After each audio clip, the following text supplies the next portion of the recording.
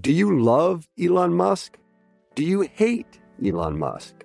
Do you have no idea what to think about Elon Musk? Then we have just the show for you.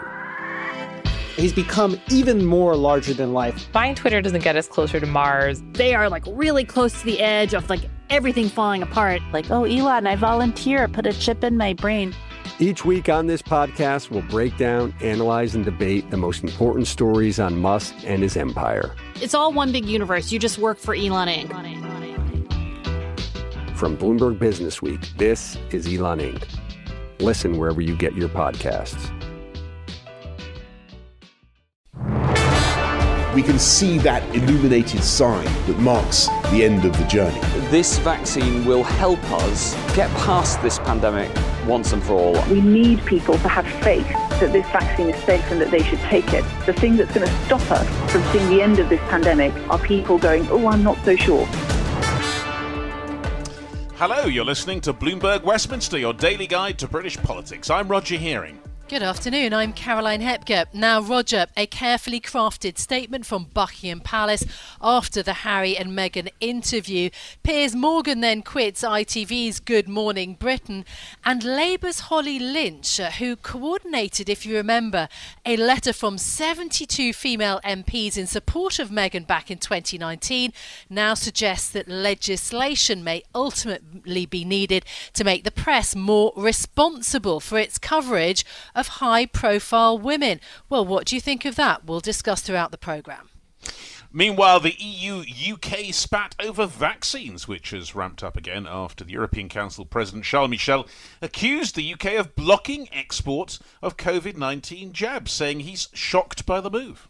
But the blog post has drawn a sharp rebuke from the government here, who are vehemently denying it. Bloomberg sources tell us that the Foreign Secretary Dominic Raab has written a letter to the EU saying that the claim is completely false. Right, well, let's talk to Munira Wilson, MP for Twickenham and Liberal Democrat spokesperson for health. Munira, welcome to the programme and thanks for being with us. First of all, let's talk about that spat between the EU and the UK on all this. It does seem to be part of an ongoing dispute about vaccines between Brussels and London. Who's in the right? I have no idea, but what I would say is vaccine nationalism does nobody any favours. The effectiveness of the COVID vaccines depends on countries working together. We all know that nobody's safe till we're all safe. So I would just urge all sides to work together to find a resolution with calm heads as soon as possible. That we can only solve these global problems by countries working together, not having these sorts of spats. But surely the resolution is actually to share some of the doses, which I don't believe the UK has done yet. How far do you think that our citizens should have priority when thinking about vaccinations? Well, the Liberal Democrats have been very, very clear that actually we should be dose sharing already. So in parallel with vaccinating our own population, we should be sharing some of our vaccine doses with some of the world's poorest countries, which are struggling to get access to vaccines. Because, yes, money has been put into schemes such as COVAX, but the reality is, because all the biggest, richest countries have bought up all the initial doses, actually there isn't enough manufacturing capacity globally to be providing vaccines to some of those other poorer countries. So we should be, in parallel with vaccinating our own population, which is obviously going very well at the moment thanks to the fantastic work of the NHS and volunteers on the ground, we should already be starting in parallel to share some of those vaccine doses with other countries, because we've seen the impact of variants coming in from other countries, and that risk can be cut down by widespread vaccination globally. Well, Munira, I notice you emphasise in parallel, but inevitably there are priorities, and it's only reasonable, I guess, that our own taxpayers, our own citizens should have priority as far as UK politicians are concerned in dealing with vaccines. Yes, well, I mean, we know there's going to be a massive surge of supply next week. We've been told that very clearly on numerous occasions by ministers. We've vaccinated the most vulnerable groups. Now, obviously, everybody is potentially susceptible to the virus, and there are things like long COVID, but we have now given at least a first shot, and for many now a second shot among our most vulnerable groups. Therefore, I think it is a responsible thing to do do if we want to start getting back to normality and being able to travel again and not have the fear of these new variants coming in, to start to help that global vaccination effort. Yeah, but teachers haven't been vaccinated, for example, and the whole point is we're still in lockdown, essentially, other than schools reopening now, and those teachers haven't had vaccines. So, I've been arguing for some time, that teachers and indeed school staff should have been as part of the priority group. So it's important in terms of keeping them safe too. All right, well, let's talk about the other aspect of this, which is what it says, I suppose, about relations between London and Brussels. It's not just the vaccine. There's been a lot of issues, of course, about red tape going across the channel. The Northern Ireland issue, of course, the protocol there, very much a live and potential problem for the United Kingdom.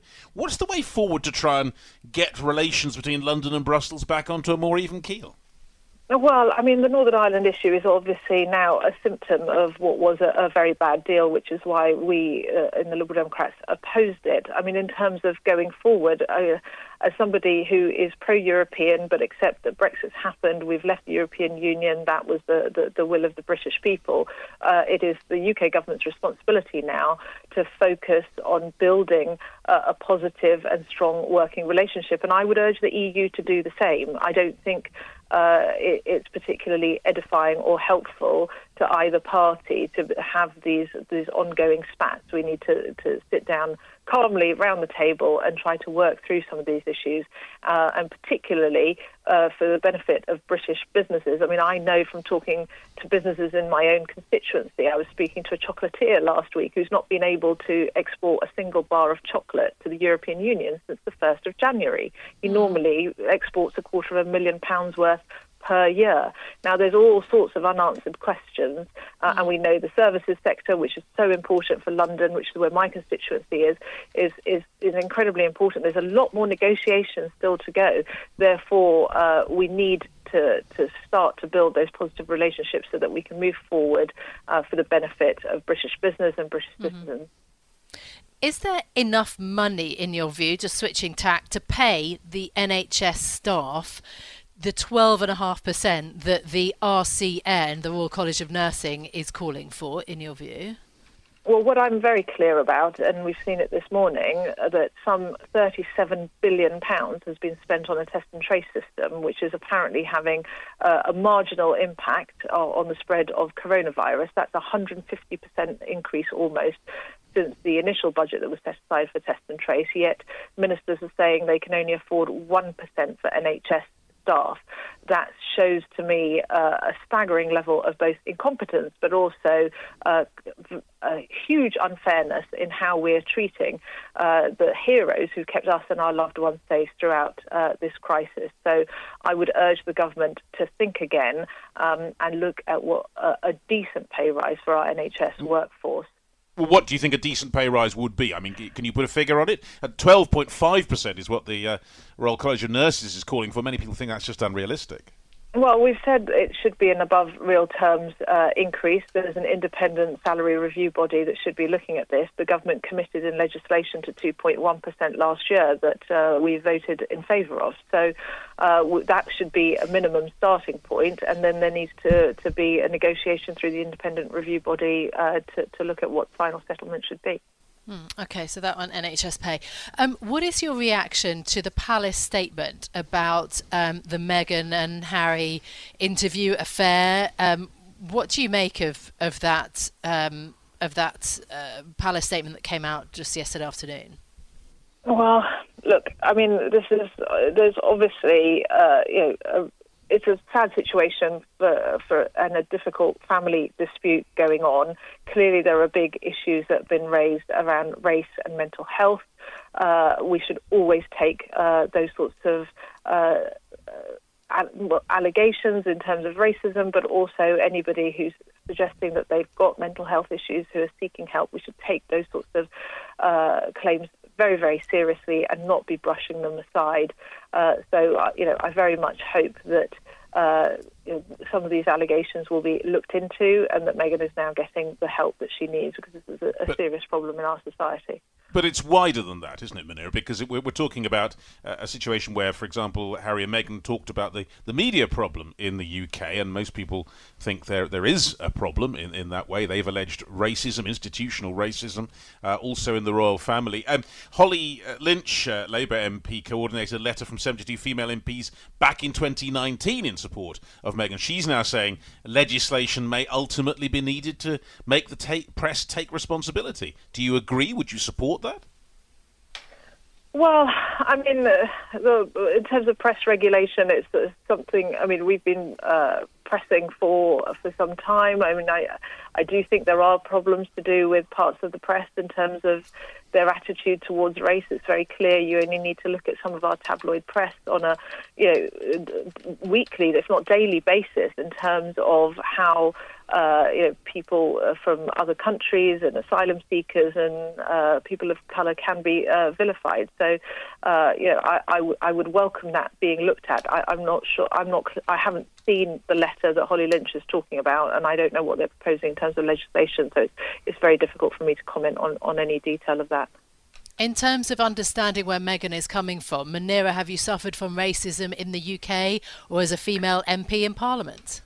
Well, I mean, it's very difficult for me to know if I've suffered racism that's sort of below the radar. I've not personally faced racism in any significant way that's been direct into my face. I realise I'm incredibly privileged and lucky in that situation, and that is not the case for many, many people from ethnic minorities, particularly those in public life and people who are just doing ordinary everyday jobs. There is a real problem and that needs to be tackled. I think is often as well related to poverty and inequality, that needs to be tackled. But I realise I'm in a very privileged position, given the background that I've had, that it's not something I've really sensed. To address our new climate reality, the world needs radical solutions. Collaborate for a greener future at the Bloomberg Green Festival, a groundbreaking celebration of the thinkers, doers, and innovators leading the way. From design and culture to technology, science, and entertainment, hear from inspirational speakers and immerse yourself in climate solutions. July 10th through 13th in Seattle. Title sponsor, Amazon. Get 20% off using promo code Radio20 at BloombergLive.com/greenfestival. Let's have a look at what else is making news in the world of politics. And we start, Caroline, with Test and Trace. Yes, the scheme, Test and Trace, a cross-party group of MPs saying that there's no clear evidence that this £22 billion programme has actually helped reduce coronavirus infection levels. The government has given the NHS programme, though, a further £15 billion, taking its total bill to £37 billion over 2 years. Now, the chair of that group of MPs, Meg Hillier, says that the jury is still out on a number of issues. The Department of Health and Social Care certainly justified the huge cost, partly on the basis that it would avoid lockdown. Clearly, that didn't happen.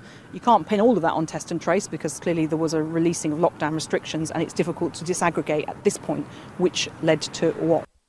So the Public Accounts Committee is urging ministers to justify spending that much money, saying that British taxpayers can't simply be treated like an ATM machine. Now let's turn to UK-Sino relations, and the Chinese Foreign Ministry has summoned the British ambassador after she posted an article on WeChat defending recent international media coverage on China. The Chinese ministry has condemned the article as confusing, defamation with critical news reporting, but the diplomat tweeted that she stood by her Chinese language piece. WeChat restricted the sharing of the article hours after its original publication on the embassy's official account. And meanwhile, a bit closer to home, in Scotland, the Deputy First Minister John Swinney is today facing a vote of no confidence, but it already looks likely to fail, with the Scottish Greens saying that they would not support it. The Scottish Conservatives tabled the motion 2 weeks ago in the hope that Swinney would release government legal advice before it conceded the judicial review brought by Alex Salmond. Now, despite some documents being released, it hasn't satisfied the Tories, with the vote going ahead regardless.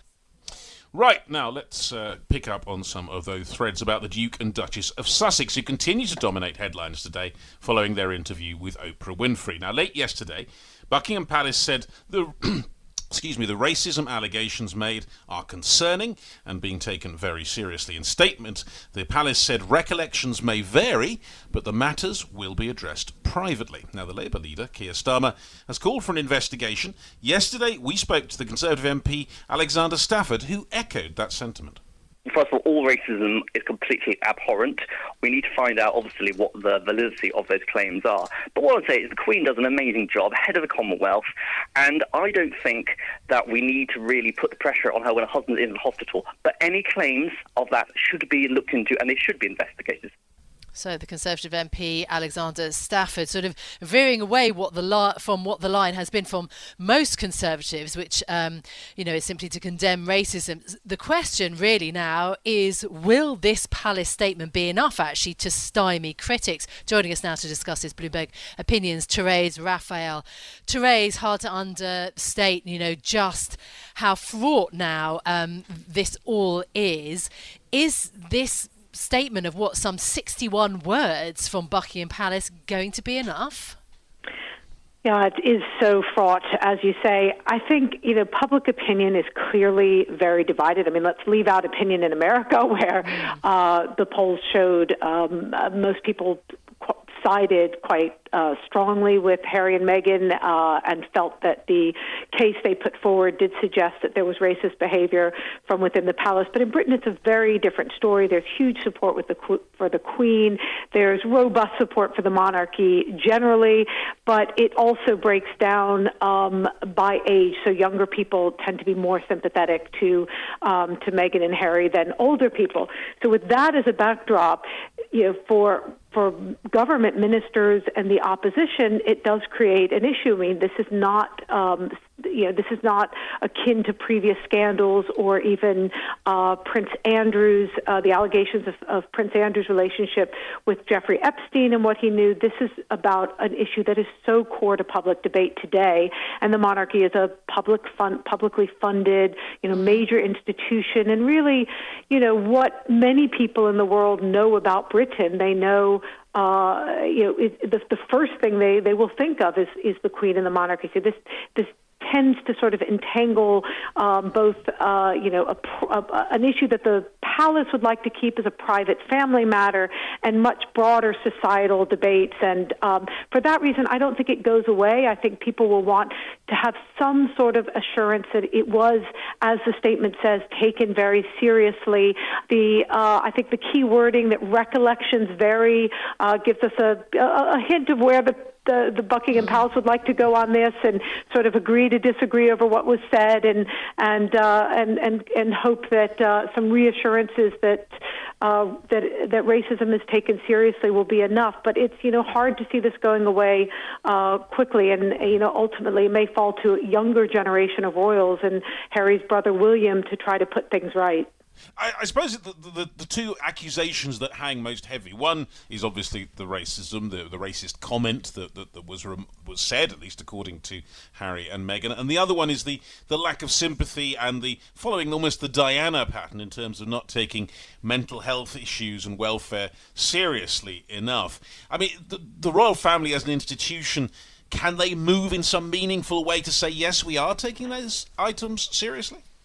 Well, they certainly have one of the world's biggest bully pulpits, so they can move in various ways. I mean, some of the confusion is that the royal family, it's a family.